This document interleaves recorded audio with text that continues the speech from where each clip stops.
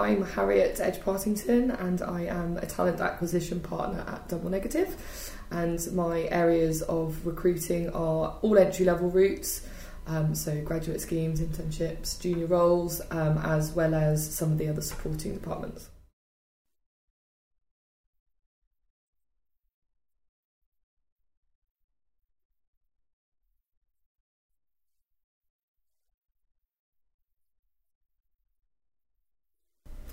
Personally, if I was preparing for an interview with a visual effects studio, I think the first thing I would start off doing is actually researching the company as much as I can.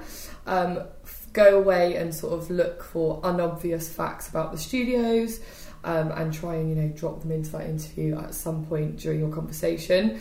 I think that always shows the person that you're talking to that you've really kind of gone to town with doing your research and you haven't just read a standard company blurb on the website, and also just trying to connect with people on LinkedIn that maybe work at the company already, and just see if they're willing to give you kind of tips and tricks on what to do, what not to do during that interview.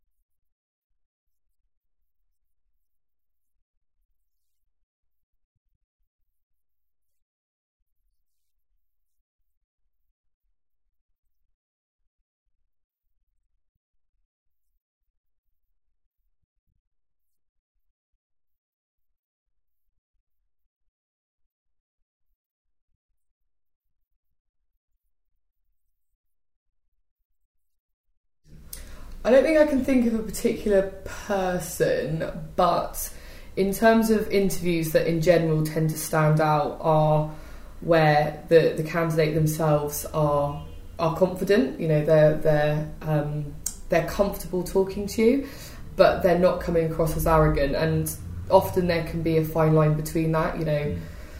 Certainly with young students, they try and sort of be as confident as they can, and it can just come across in completely the wrong way, but I guess, you know, some of that's down to nerves. And I always particularly like it when I'm in an interview and the candidate almost turns it round on me, and at the end they start interviewing me. You know, things like, why do I like working for the studio, and things like that. So that's always really refreshing, and I tend to remember those people because they haven't just sat there and been asked questions. They've got involved, and, you know, it's a two-way street.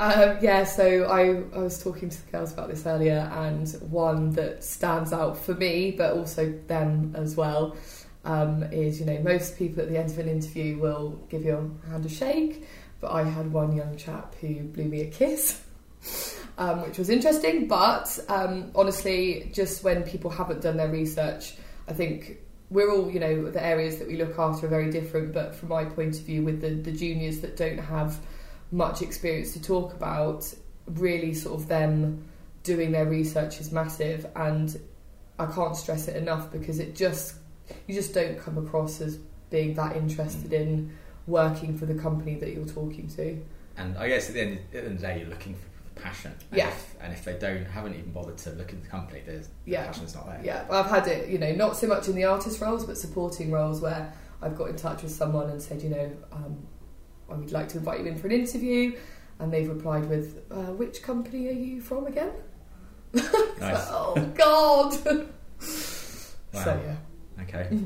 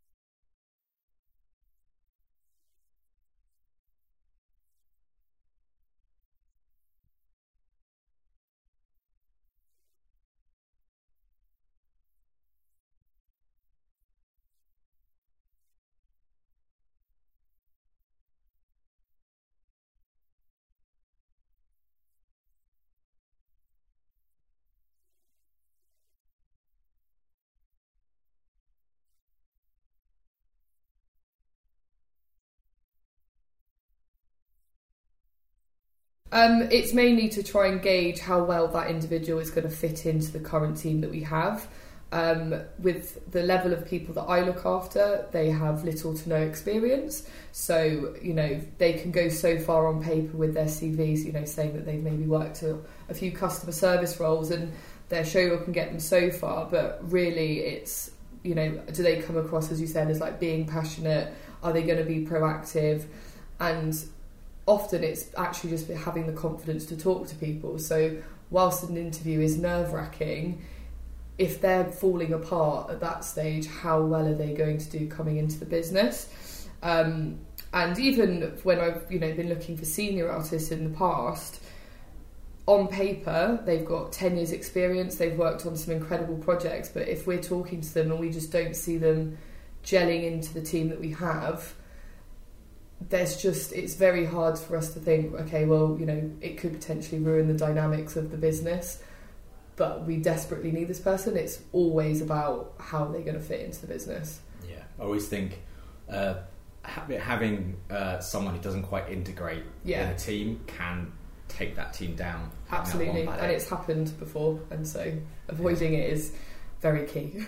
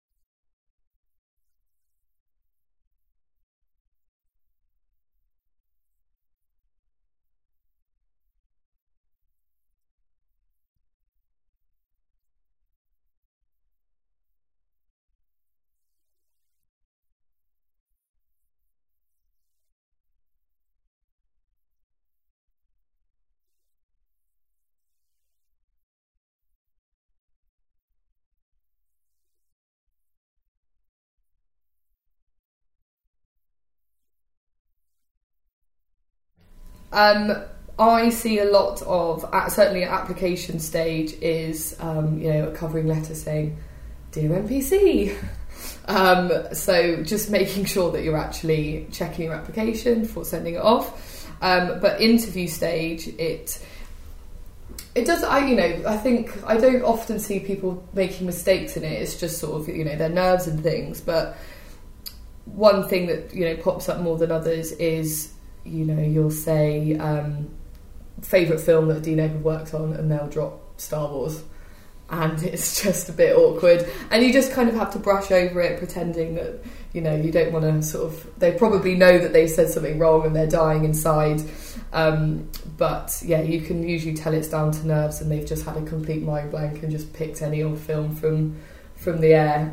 But I think that's probably one that I see the most.